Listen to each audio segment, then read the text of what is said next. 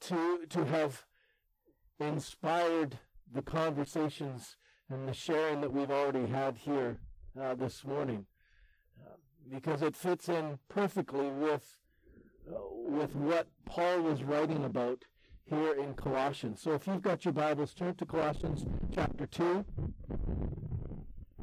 and we're going to continue here from verse 6.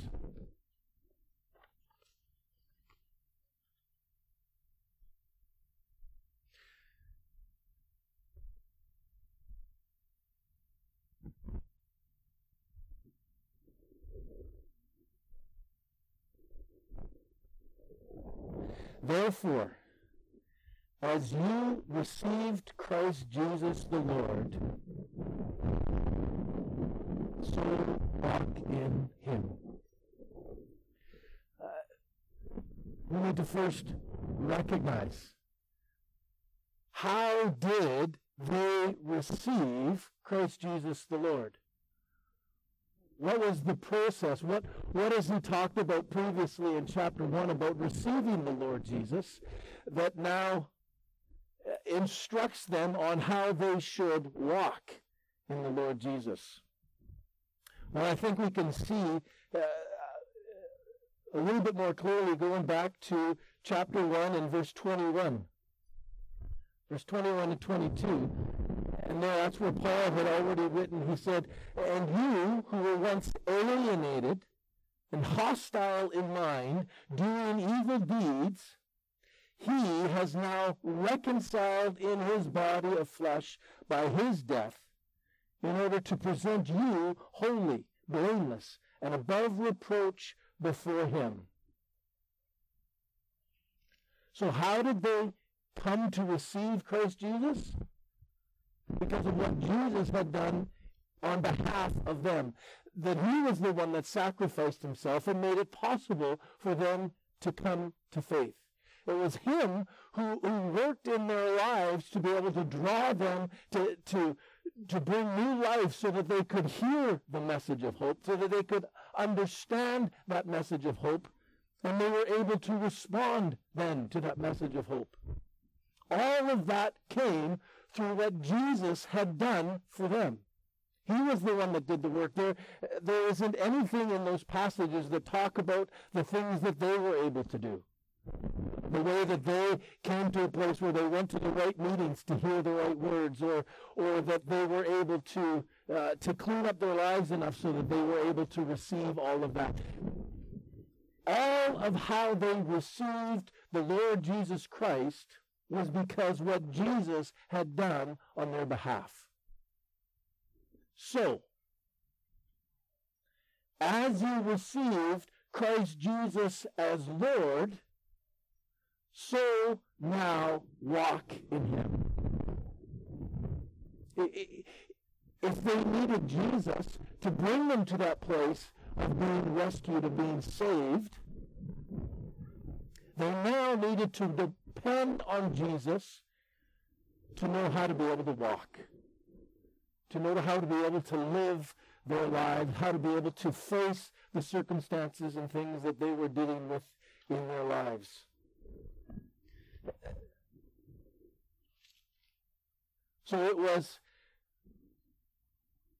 So now it says here, so therefore as you receive Christ Jesus as Lord, so walk in him, rooted and built up in him, established in the faith, just as you were taught, abounding in thanksgiving.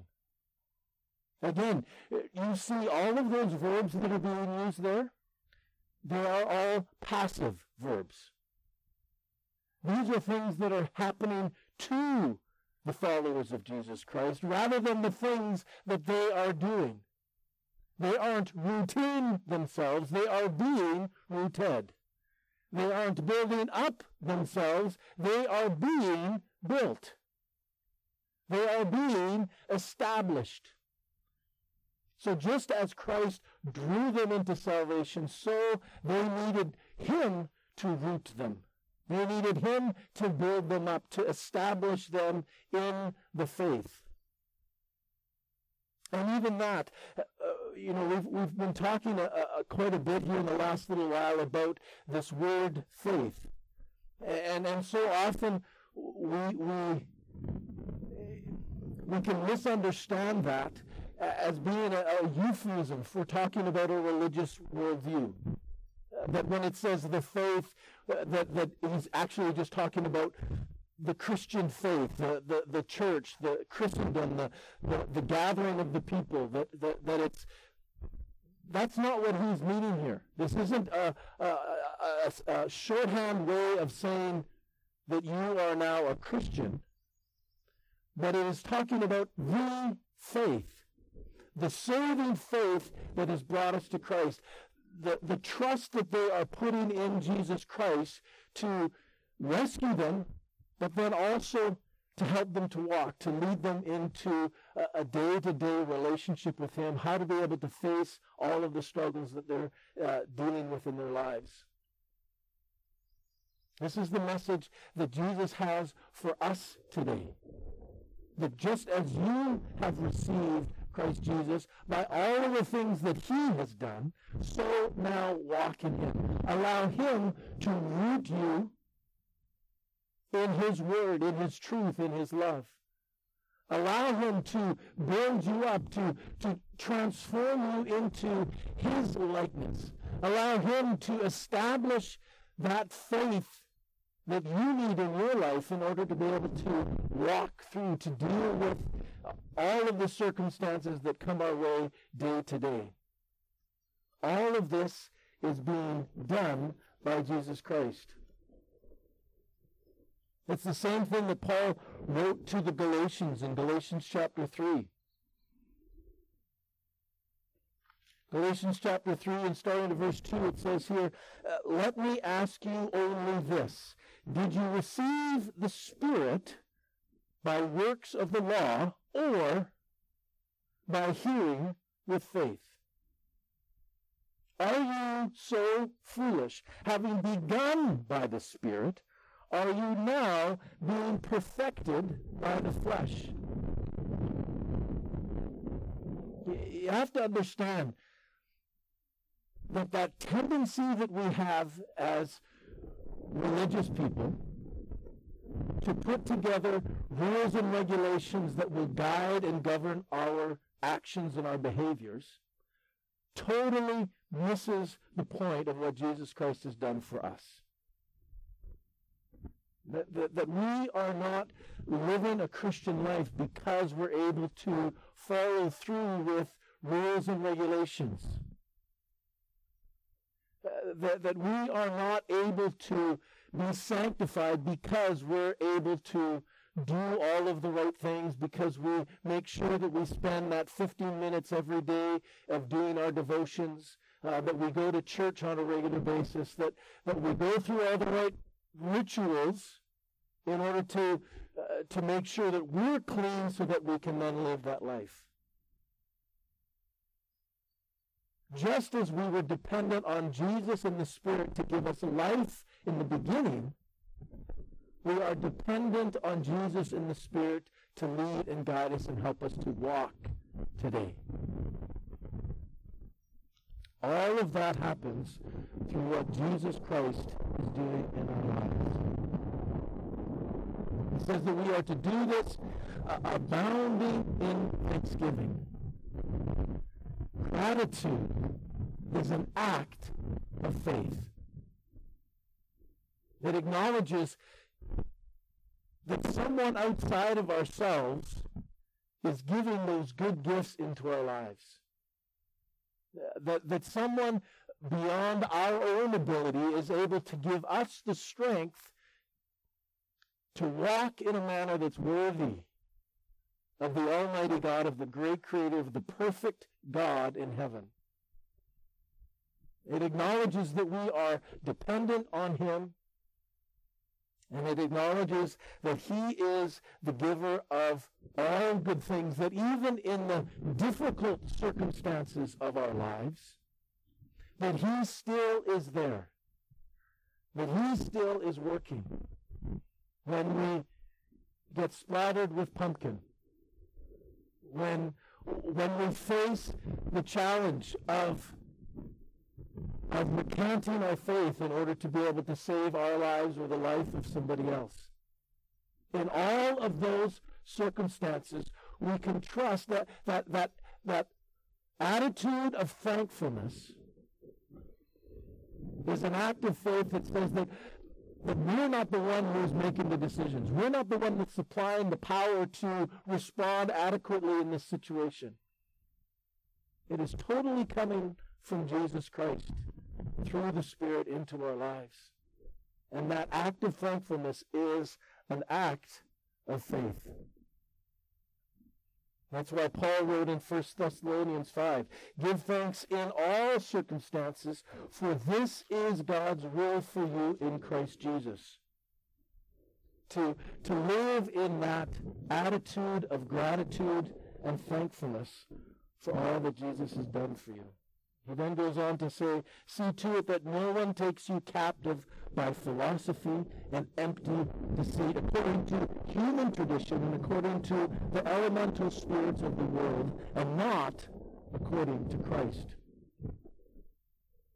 Human traditions are those rules and regulations that so many people in our world live their lives by. They've got all of these different rules that either they have established themselves or that they have submitted to, that is part of some other kind of worldview, religious organization. That there's this moral code that they need to follow in order to live a life that is pleasing to God or to society or to whoever it is that they put as that organization, that being, that entity to which they are trying to be acceptable to. And it's all of those rules and regulations.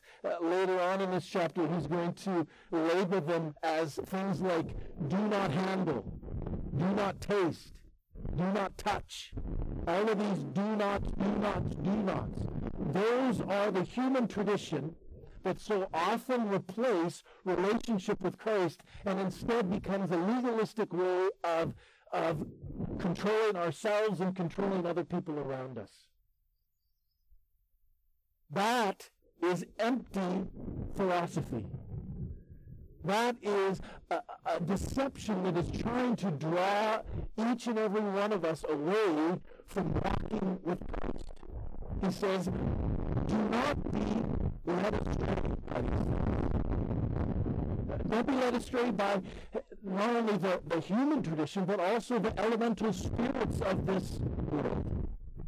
And we have to acknowledge that there is a spiritual realm that's going on around us that often we have no idea about, we have no awareness of. And that's why there are all of these different religious groups and different worldviews of looking at life. They're all acknowledging some spiritual realm that they are trying to attain to, whether it is a pantheistic worldview that sees God in all of creation and worships all of the different parts of God in the different kinds of creation. If it's like a Buddhist mindset worldview that sees God as this uniting force of all things that we need to be connected with, and so it goes through the process of meditation to be able to attain a level of enlightenment that opens us up into what we were truly meant to be. All of these elemental spirits, ultimately, as followers of Christ, as students of the Word of God, we recognize this is talking about demons, right? This is Satan using his angels to draw people away, to deceive them into following some other thing rather than following Christ. It's so clear when you read Scripture and it says, even if an angel comes and gives you another gospel other than the one that we have given you, don't believe it. And what do we see? Religions that are based on angels coming and giving people other gospels rather than what we have here. The Bible helps us out so well with being able to identify these things and recognize that it's all out there. Paul is saying, don't get drawn in by this stuff.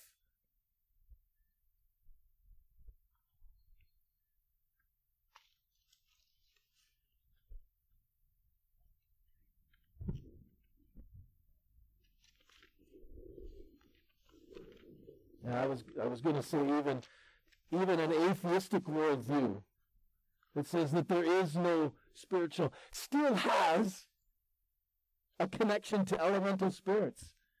You know, I wrote down this quote from Carl Sagan in his video series, The Cosmos. He says, "The cosmos is all that is, or was, or ever will be.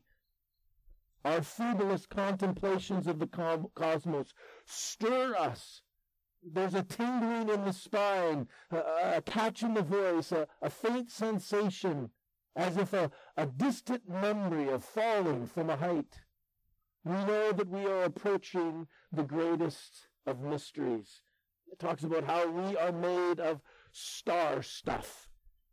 And there's this recognition that in nature, even though we are this insignificant part of nature, we are still connected. And so the elemental spirits are nature, materialism, humanism, that we have unlimited potential and we can create whatever we want given enough time and enough opportunity, enough resources, and enough unity working together. There isn't anything that we can't accomplish. All of these even still are elemental spirits. Paul goes on to then say, "In him," verse 11, "also you were circumcised with a circumcision made without hands, by the circumcision of Christ." Made without hands, by putting off the body of flesh, by the circumcision of Christ, having been buried with him in baptism, in which you were also raised with him through faith in the powerful working of God who raised him from the dead.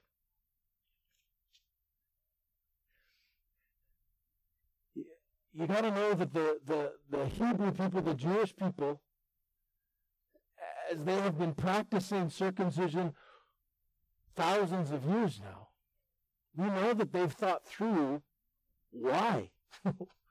What's the purpose of circumcision? And when you look in the Old Testament, it doesn't go into a lot of detail.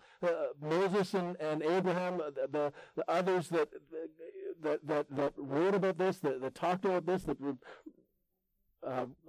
recorded what God had said, doesn't go into detail to say this is why circumcision is important. But you know that they talked about that, right? You know that they've thought through all of this. And they were recognizing that circumcision, the value of circumcision is that it helps us remember in our most intimate self, in our most private,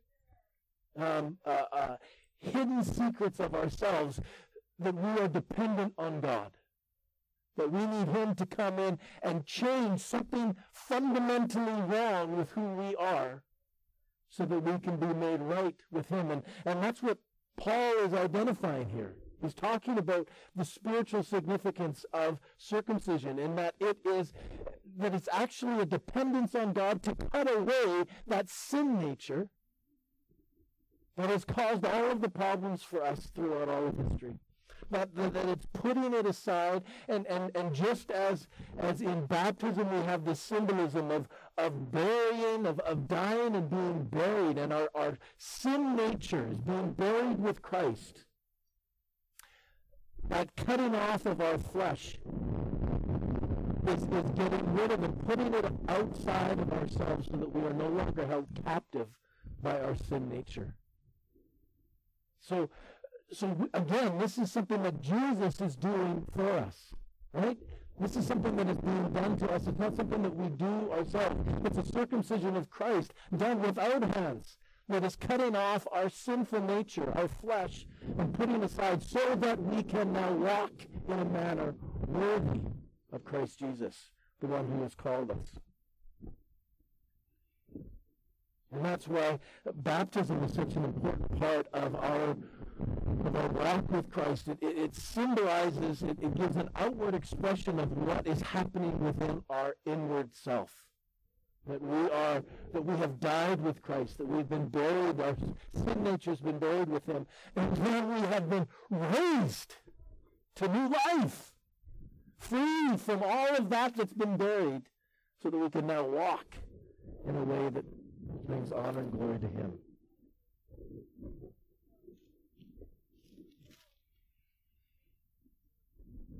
So as you have received Christ by faith, so also walk in him by faith. He will direct how you respond to the tensions that are in your marriage. He will lead you through the persecutions that the world is going to throw against you. He will light your way through the fearful circumstances that are in our chaotic world. He will guide your proclamation of his hope to all the world. It is all by trusting and following him. You can live out that call that he has given you. You can be that blessing to the world, that light that shines in the darkness, because of what Christ is doing in you. And so living by faith and through thankfulness and gratitude to what he is doing, you can now walk in that life and that freedom that he brings. Let's close in prayer. Heavenly Father, we thank you for what Jesus Christ has done for us. We thank you that we can have the confidence that in all circumstances he is leading us,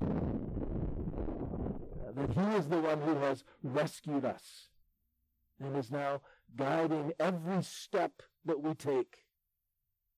Lord, help us to walk in that.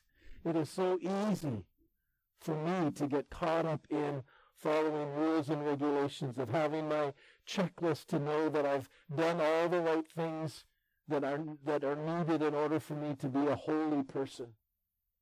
And it all then gets centered on who I am and what I do. Lord, instead, would you help us to depend on Christ, to listen to his leading and guiding, and allowing the Spirit to guide our steps, to guide our interactions with our spouses, to guide our interactions with our children, to inform the way that we would connect with other people outside of our church, out of our family. That we would know how to be able to respond to the rules and regulations that are coming down at us from the governments. That we would be able to interact with that person at work who just rubs us the wrong way. Father, that for that neighbor that we see that is so desperately trapped in these destructive patterns, Lord, that we would have the right words to be able to say to give them hope and new life in you, that all of that would come as we follow you and keep in step with your Spirit. Thank you for this time today, Lord. Thank you for our opportunity of being together. We honor you and praise you. In Jesus' name, amen.